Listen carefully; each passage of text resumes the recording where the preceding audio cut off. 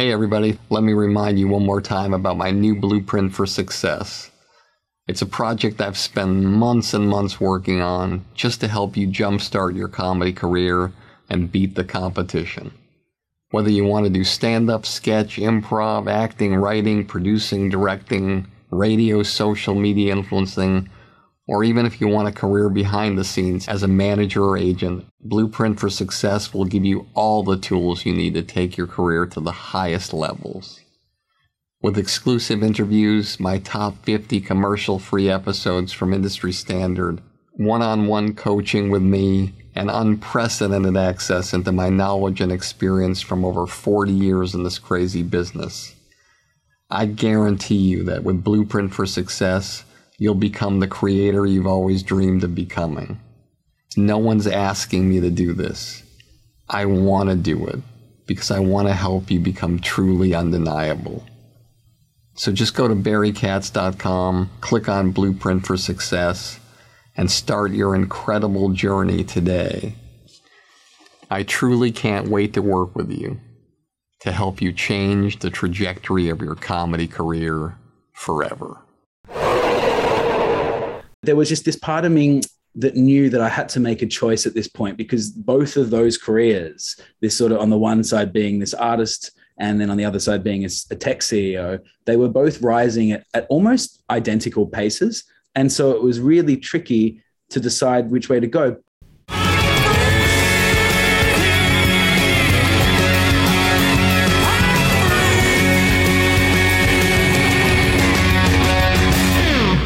Hey everybody, welcome back to another episode of Industry Standard with me, Barry Katz. So great to have you here. So grateful that you listen to this and you enjoy it and you feel that it is as inspiring as I feel it is. These stories, the people's journeys from such humble beginnings to really special things are truly amazing, and I'm glad that I have a chance to sit down with these people, and even happier that I get a chance to share them with you. And today and this week are no exception, with my guest Josh Simons, a really, really special guy, and I know you're going to love him a lot. Before I get started, you can reach me at Barry Katz at Instagram or Twitter, or simply just go to barrykatz.com. And without further ado, let me introduce our guest. Josh Simons is the CEO and co-founder of Vamper, the world's largest and most active social professional network for musicians, often dubbed the LinkedIn for creatives. With over 500,000 users and active in every country on the planet, this is the place to be if you are in the music business. This startup has helped fledgling musicians broker over 5 million connections worldwide. Vamper offers a free solution for young musicians built by a sympathetic founding team of established musicians, with Josh's co-founder Baz Palmer, best known as the lead guitarist for the seminal Hall of Fame rock band Hunters and Collectors. Simons has grown Vamper into a multi-award-winning platform, including a most prestigious nod from Apple, with an inclusion in their Best of the Year list. Prior to running Vamper, Josh spent the better part of a decade as a successful artist, songwriter, and producer himself. His artist creation, Buchanan, enjoyed multi-million streams and chart impressions worldwide. They retired from the live concert circuit with a sold-out arena tour opening for Keith Urban and Carrie Underwood. In 2020, Simons was named in the Music Network's 30 Under 30 list, in addition to being voted Reader's Choice. As a producer and songwriter, Simons has been involved in many different artists' careers and has shared credits with the likes of Travis Scott, Troye Sivan, and Kanye West. Ladies and gentlemen, please welcome my guest today. What an honor, Josh Simons. Hi, Barry. Thank you for having me. I want to start off by saying immediately that typically anything in entertainment I've had a crack at, and in most cases failed abysmally. But comedy is one that thankfully I haven't put through the process of trying to turn into a commercial, reality, because like I made a film when I was 17, like a feature film when I was 17. I dropped out of school to do that. I've been in a band that's played stadiums and stuff, and I have an app now with 1 million users. I've done okay in all those things, but I do have this big belief that anytime you turn a hobby into a career, you lose some of the love for it. And comedy was one of those things that I'm not even sure I'd be any good at it, but I never even gave it a crack because I was like, that's the one thing I can hold on to. And you're like a fucking legend in that field. So it's such an honor to speak to you today. Wow. I think we should end it right here. Yeah. So thank you for listening to our podcast, everybody. We'll be back next week at the similar time. Crap. It's so wonderful to get such a nice compliment. I wish I believed it. I mean, I believe it. I believe what you're saying. I just, when I look in the mirror, I'm not exactly, I don't think the same things that you. Well, I've been listening to like Opie and Anthony since I was 21, and I've been on their show a lot. Yeah, right. And so I know all the people that you've worked with, and I'm sorry you had to work with Rich Voss, and but it's so cool to actually get to have this conversation with you right now. It feels quite surreal. The most important thing to ask you is the process of doing one thing and doing it well, and whether it's wildly successful or it's somewhere in the middle.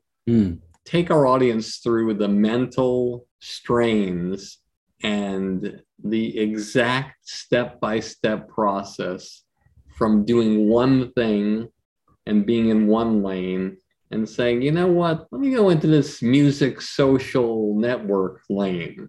Yeah. I'm in this band, but when I'm doing really well, I'm touring and I've done arenas and there's been 20,000 people screaming when I'm playing music, and then the groupies are being lined up for the bus, but I can't go there because I've got to stay. I'll tell you, I'll give you a sobering answer, but I think it's also funny as well. The last show I played was in front of about, I think it was like 26,000 people, but as I walked off stage, I started crying. And the reason I started crying, and I cried, and I wasn't just a fucking cry, it was a weep, and it lasted for a good 20 minutes. And the reason I did that, in hindsight, was I kind of knew that would be the last show, because what was happening on the other side was I was starting to raise millions of dollars for this social network that I now run. And this was back in 2016. So yeah, 6 years ago. But there was just this part of me that knew that I had to make a choice at this point, because both of those careers, this sort of on the one side being this artist, and then on the other side being a tech CEO, they were both rising at almost identical paces. And so it was really tricky to decide which way to go. But when you have shareholders, you have an obligation to them, you have a fiduciary duty. And so I knew inherently that actually the choice was made up for me. And that's probably why I cried. Because I was loving playing in front of that many people. That's why you start, that's the whole reason why you get into this game in the first place. But I kind of knew I had to retire the project at that point. And we did a few things after that. We did some, EPs and releases that barely, broke even, but basically that was the end of the artist career. But it's a great question, because how do you know? I think you have to hit that moment like I hit. Well, I want you to, if you can, just go a little bit deeper and take us 24 hours before you thought to yourself, I got to transition out of this. Like, what happened? Something always has to happen. Yeah. So I'd only been living in LA at that point for less than 6 months. And I guess you'd call her a house. I mean, I lived in a subdivided house in the Franklin Hills in Los Feliz. My sort of housemate, kind of the person in the other part of the building, happened to work for quite a famous publishing company. And she actually gave me a phone call and said, you need to make a decision. So one other thing I didn't mention is I was also working for Kanye West's Good Music label at the time. It doesn't really exist anymore, but I was writing songs for people like Travis Scott. So I actually had three things. I was an artist, I was a songwriter, and I was a tech CEO. And she gave me a call and said, you need to make a decision. I'm worried about your mental health. She goes, I see you running at 1,000,000 miles an hour. You seem on top of the world, but I know I've been in similar position, I suppose, but not quite similar. She hadn't done all those three things, but she'd seen people go through these things, and she basically said, I think you need to make a decision because you can't do all three well. And I honestly believe that it was some of the best advice I ever received in my entire life, because I then ultimately came to the same conclusion. I had to make a call. It was unsustainable. I was at risk of burning out. I'm at risk of burning out even just doing one of these things incredibly well, So doing three and trying to win them all was never going to work. And I kind of knew that, but somehow I found myself in that position nevertheless. Some people would probably call that fortuitous. I would say it was actually quite a frustrating place to be in. I would love to have been able to do all three, but it wasn't to be. And I'm pretty happy with where things are today. Better musician or better writer? Well, so my favorite artists are the ones, okay, let's take it back a step. To be like an incredible artist, you have to be a good performer and a songwriter. They're two incredibly different skills, and there are great performers and there's great songs. Can I go toe to toe with you? Yeah. Is Van Morrison and Bob Dylan great performers? Is Rick Ocasek a great performer? I don't want to go on the record with my answer to that, but yeah, I mean, yes, of course they are. They know how to keep a crowd of tens of thousands of people captivated. Let me rephrase. Okay. Are they as good a performer? I'm talking not the words, not the music, just performer. Yeah. Are those three as good a performer as Mick Jagger or? No. I think there's like 20 frontmen in the world that know how to truly own a room just on their performance basis alone. And in those cases, they don't need to be songwriters, although it just so happens that most of the best performers in the world, and if you look at today's landscape, you're talking about Kanye West, Coldplay, Taylor Swift, people who can, and they are all, it just so happens in all those cases, they're all songwriters as well.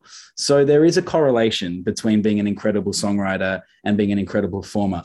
I really, truly believe that I could have maybe not gotten to those heights, but we were on that trajectory. And I anyone's free to Google. Buchanan was the name of the band.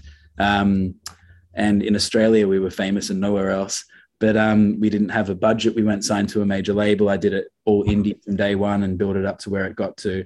And I had to work separately. They're two separate crafts. So I had to work on the songwriting on the one side, and I had to work on the performing on the other side.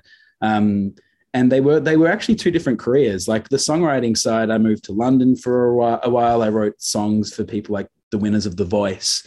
And, as I said, ended up then going on to Good Music and working with the Kanye people and all that.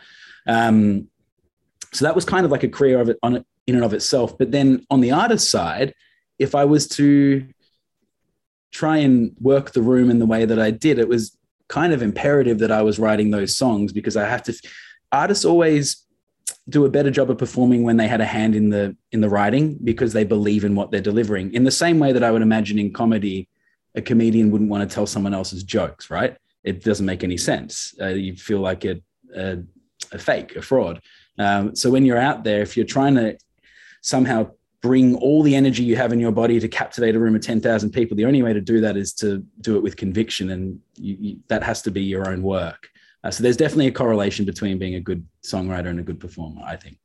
I love talking about this because I think I have a different thought process about this, because there's many wildly successful songs that are performed live by great artists, and they give it all they have, and they didn't write the words. That's true. Yeah. And those same artists sing songs that are wildly successful that are their own songs as well. Yeah. So I don't know and I'm talking to a music expert, and I don't know if I necessarily agree with you there. Although I will tell you this, comedians, one of the most empowering things about them is when they go on stage, they write, they direct, star, they executive produce their own show every night in the comedy clubs, and every night it's a different production. And when they go to audition for Clint Eastwood or De Niro or Steven Soderbergh or whatever, they're reading someone else's lines. They read their words and make their words special. Totally.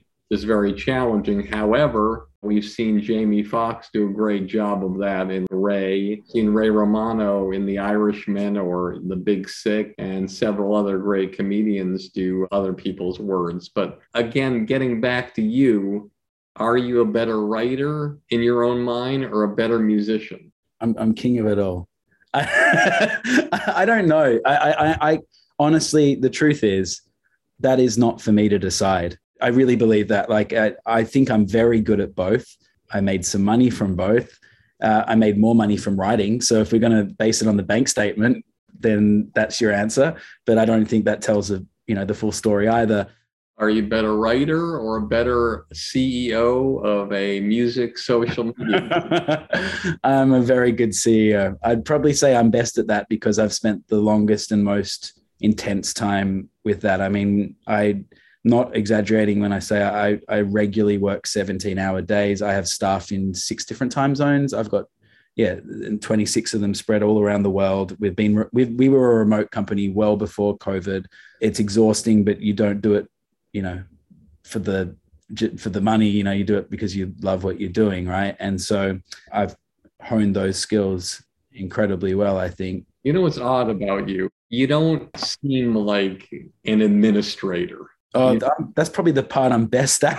You seem like you're a guy who specializes in orchestrating the schematics and the numbers and how things are going and the algorithms. You seem like a guy who, if I were an artist, I would want to join your platform because you are artist friendly.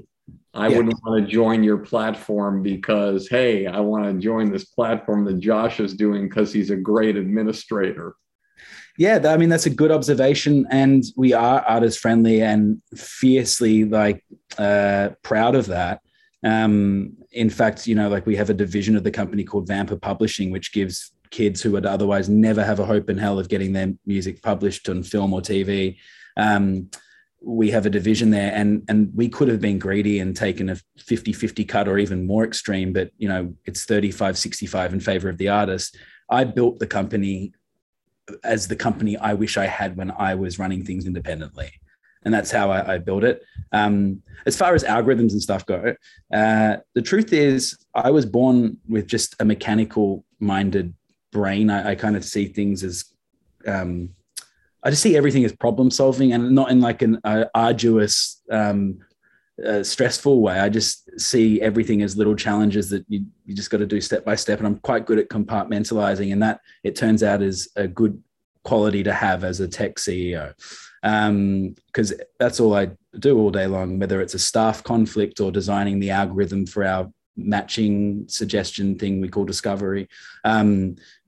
I'm involved in all of those pieces at various levels, and it's all just problem solving. It's quite similar to songwriting, actually, because when you're songwriting, you're thinking, okay, should this bit come before or after the verse, or is this a bridge, or is this really a chorus, or is this an outro?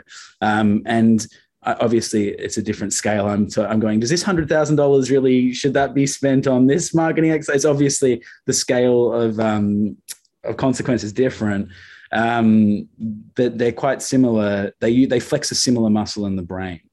But yeah, I hope people come to Vamper because they go, Josh is cool as fuck, and he's walked this path that I'm currently on, and we hope to replicate that level of success, and hopefully actually go substantially further. That would be the dream. And some of our acts have. We've had multiple acts go on to sign major record deals. The thing about building a platform like Vamper, which is trying to help we call them fledgling musicians, but it's basically early stage musicians. And we said this to investors from day one, fucking investors, but we said this to them from day one. Careers take minimum like 7 years to really pop. Even the stories that look like overnight successes, it's been years of work in the making.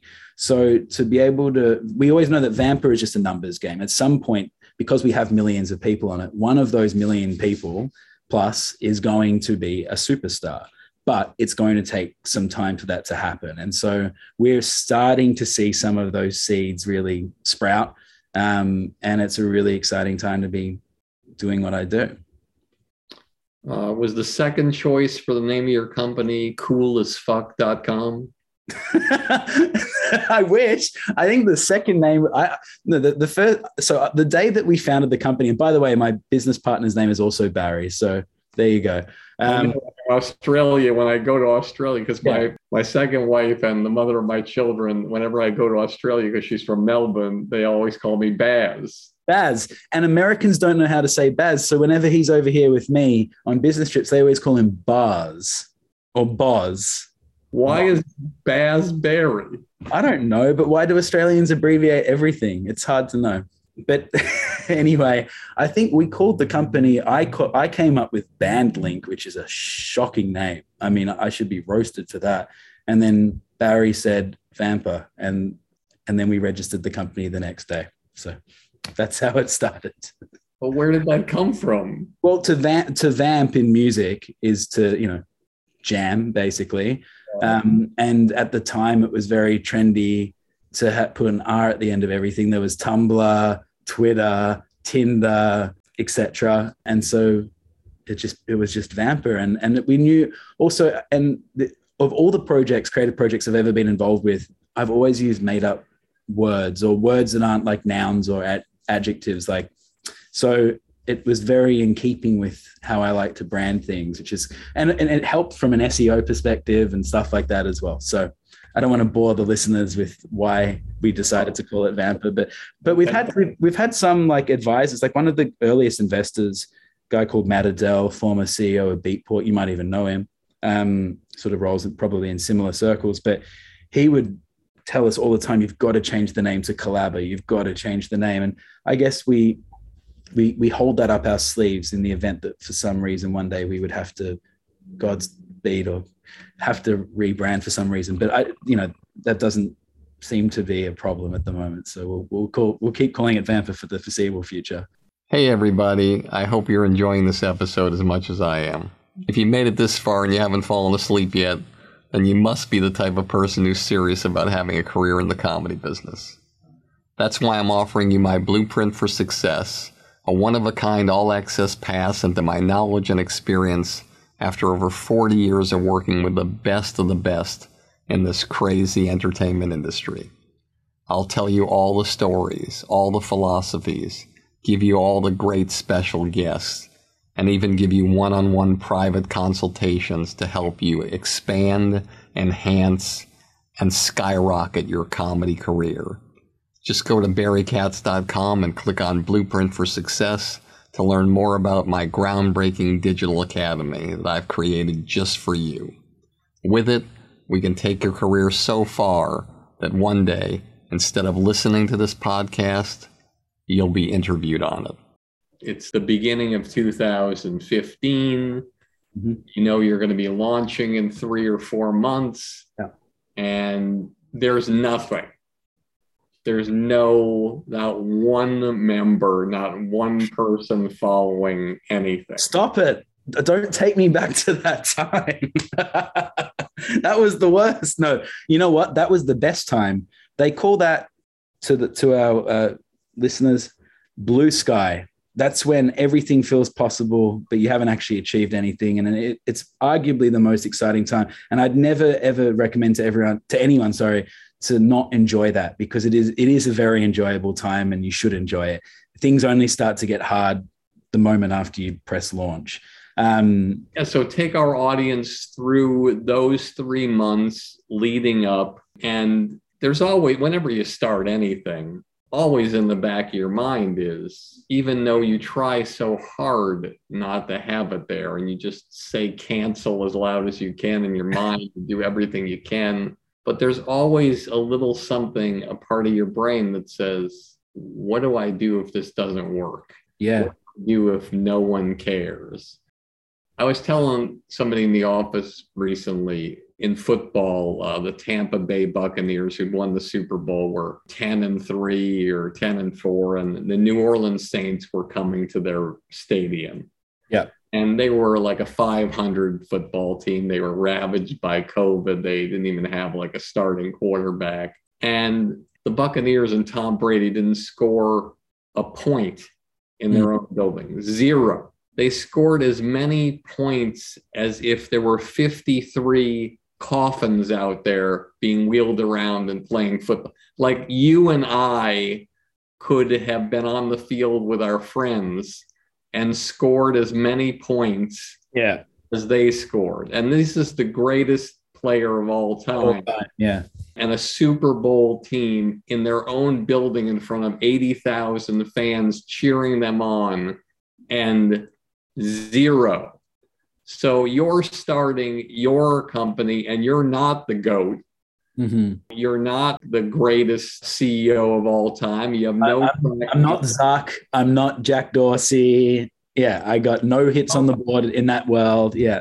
There's no track record. Yeah. You're a musician who's experienced success and a writer, but it's not like you're Steven Tyler starting Vamper. That's right. You have no spokesperson who's like a massive household name in the music industry that's going out. And even Priceline.com had William Shatner. You got nobody. Yep. There's no money for anybody saying, hey, go on here and do this. Yep.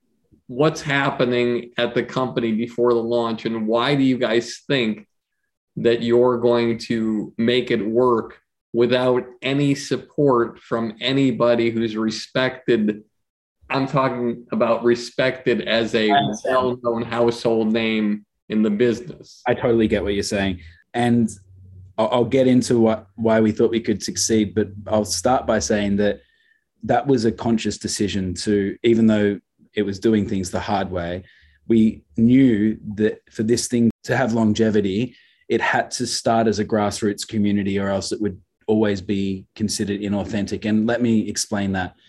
If we had enlisted Drake, for example, on day one to launch the thing, or Kylie Jenner is a better example because she's not even in the music industry. But like, let's say we somehow managed to convince someone we could pay them $250,000 to launch the thing.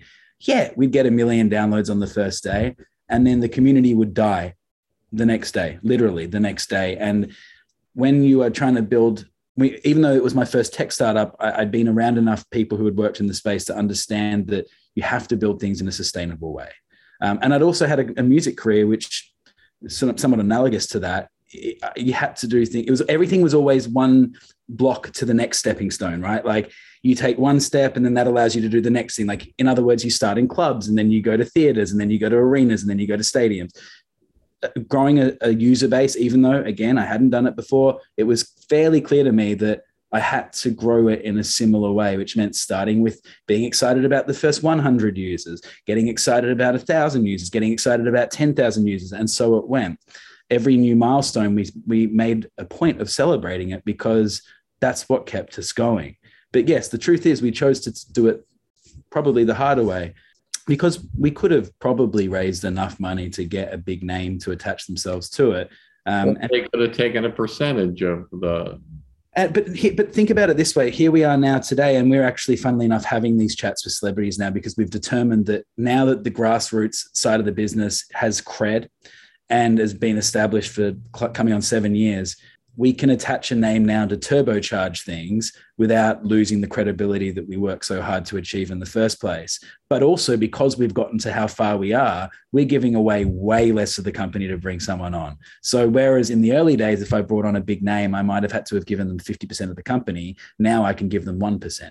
And that's just because of the sheer hard work that we've put into things over the past 7 years. But to come back to your question, how does it feel, a few months before launch? You're fucking terrifying. It was scary as shit. We sort of knew what we were doing. That's the third name of the company, scaredsshit.com. Scaredsshit.com. That was the fourth option. Sorry. No, it was terrifying, but it was also super exciting. I mean, we, as I said, fairly mechanical minded brain, but also my business partner and I are very much in agreement that don't ever try and reinvent the wheel. Look to the giants who have kind of cut down the forest, and we're going to come along and plant them all. So we looked at how Tinder built their algorithm. We looked at how LinkedIn was improving their algorithm. We looked at how SoundCloud was reaching artists. We looked at a lot of different companies. And when I say looked, I really mean like studied them extensively over years, and still do to this day. And we look to steal the best bits, and put them together in a product that ultimately is unique. You take all these incredible features from various companies, throw them together in a way that makes sense for a specific market, and that's how you put them all down, right? It's kind of like there was some other platforms out there that were similar to Vamp, like one called Treble, for example, and they were really cool, but they were like the pitchfork and we were the billboard, as in they appealed to a very cool, small niche audience, but we saw how we could make it mainstream. And that was my ambition. I don't like doing things small. So that's kind of how we approached it. How many competitors were there in the space when you started? Probably like 6, but none of them had more than 50,000 users. In fact, that was one of the first things we identified upon doing market research was, 50,000. Why can no one crack this 50,000 number? And now, obviously, give or take 10,000, whatever. Like, not everyone was exactly at 50, but that seemed to be this glass ceiling that all these companies hit. And so that begs the question: is there a market for this? Well, we know the answer to that is yes, because look at MySpace. MySpace was how bands broke in the early to mid 2000s, and no one ever plugged that hole. And so a lot of companies were coming out, and a lot of them were taking what I would call like a list-based approach, where you could go download this an app and you could scroll through a directory of tens of thousands of people. First of all, that's fucking stupid because you're giving away your entire user base ready to scrape. There's so many problems with that. Then other companies did map-based approaches where you could zoom in on pins anywhere in the world and you could find collaborators. That's also stupid because if you're going to try and build a network with 100 million people, the whole map's going to be red because there's not going to be any space for the physical pins on the screen. So we knew that the existing models were broken and that no one had the balls to kind of, at that point, try and redo MySpace. And they were still kind of puttering along, losing steam by the day. Murdoch really made a royal mess of that one.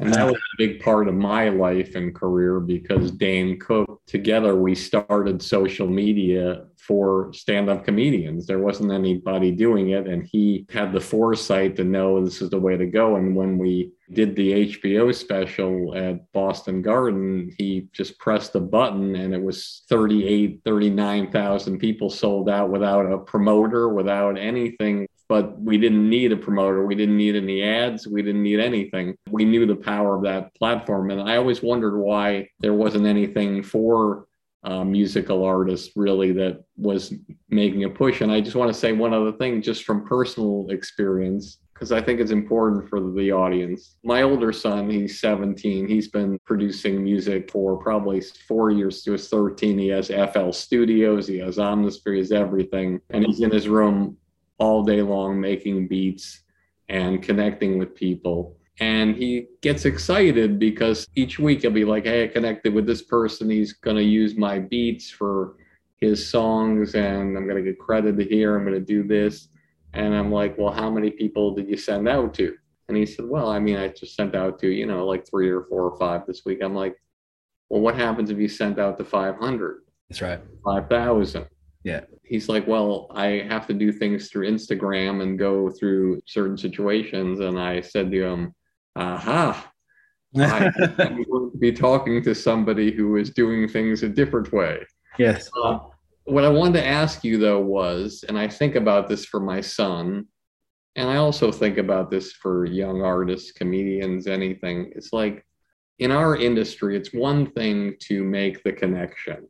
It's one thing to have people be excited about what you do and to say to you, hey, what you do is really special and you'll add value to my life. Yeah. But I feel like there's very little things out there to protect the artist. So like, let's say my son, he meets somebody on Vamper and they want to use his beats, but young people don't have the tools of, contracts and things of how to protect themselves when they do connect on your site. How do you educate the people using your site that, hey, listen, when you work together, this is what you have to do. And this is the rules, and this is what should happen, and this is the amount of money you should make to do this, and this is how much you should pay this person for that. And how do you help people get into a healthy situation rather than an unhealthy situation where they're just reaching people and people are just ripping them off?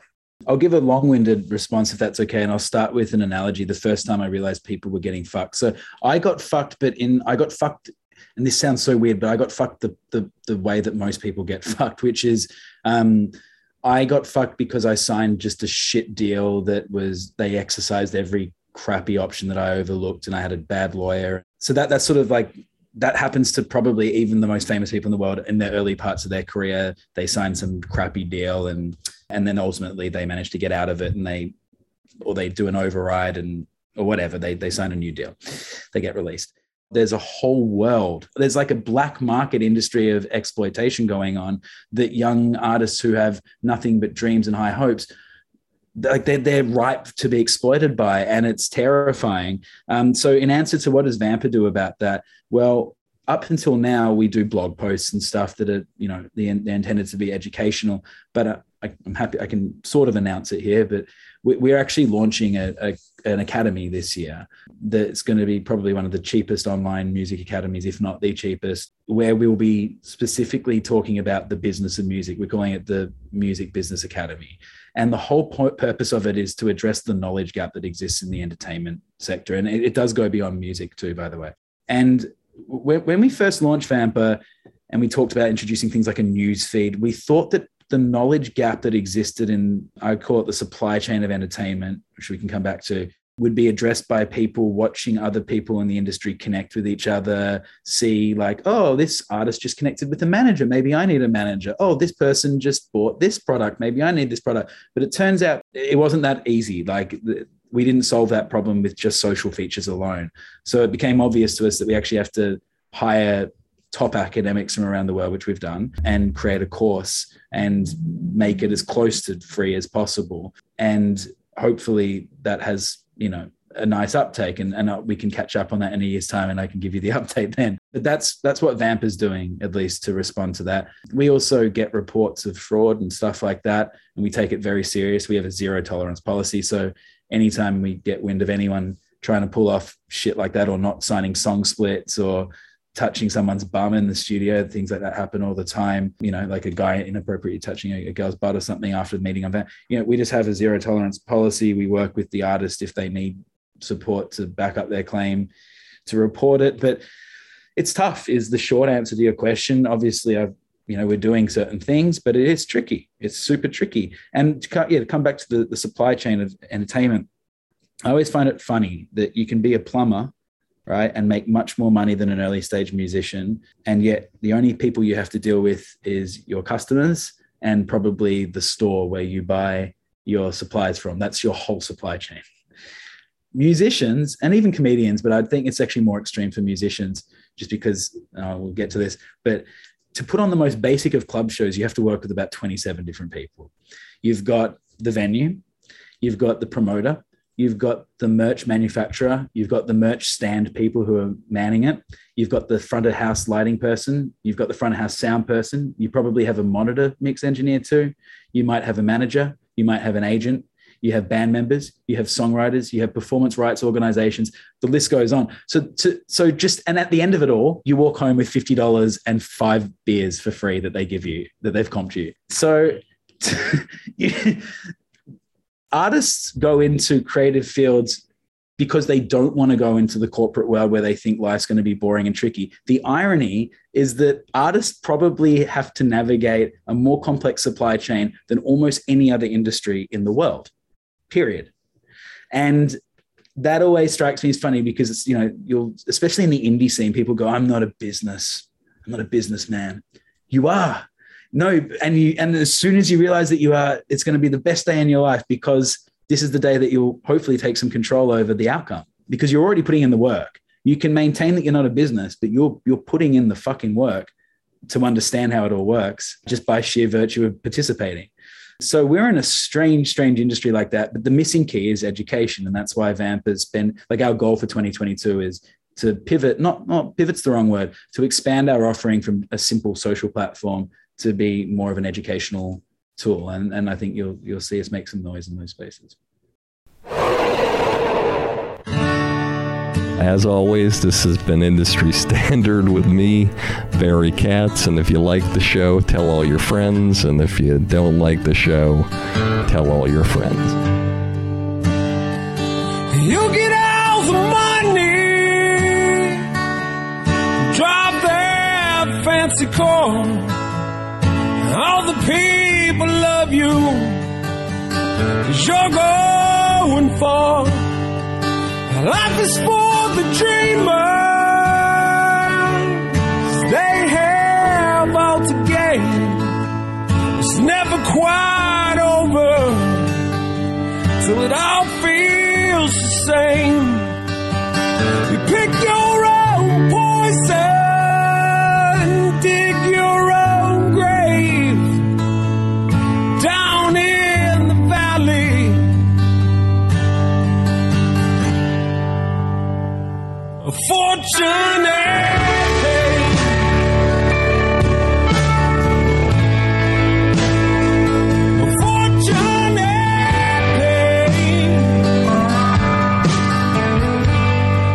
Thank you for listening to Industry Standard with Barry Katz. If you'd like more info on our schedule of new episodes or how to reach Barry through Twitter, Facebook, or email, go to barrykatz.com. Before you leave, please take a moment to subscribe to our podcast, leave a comment, and rate it, even if you think it blows. Thank you for your support, and have a great day.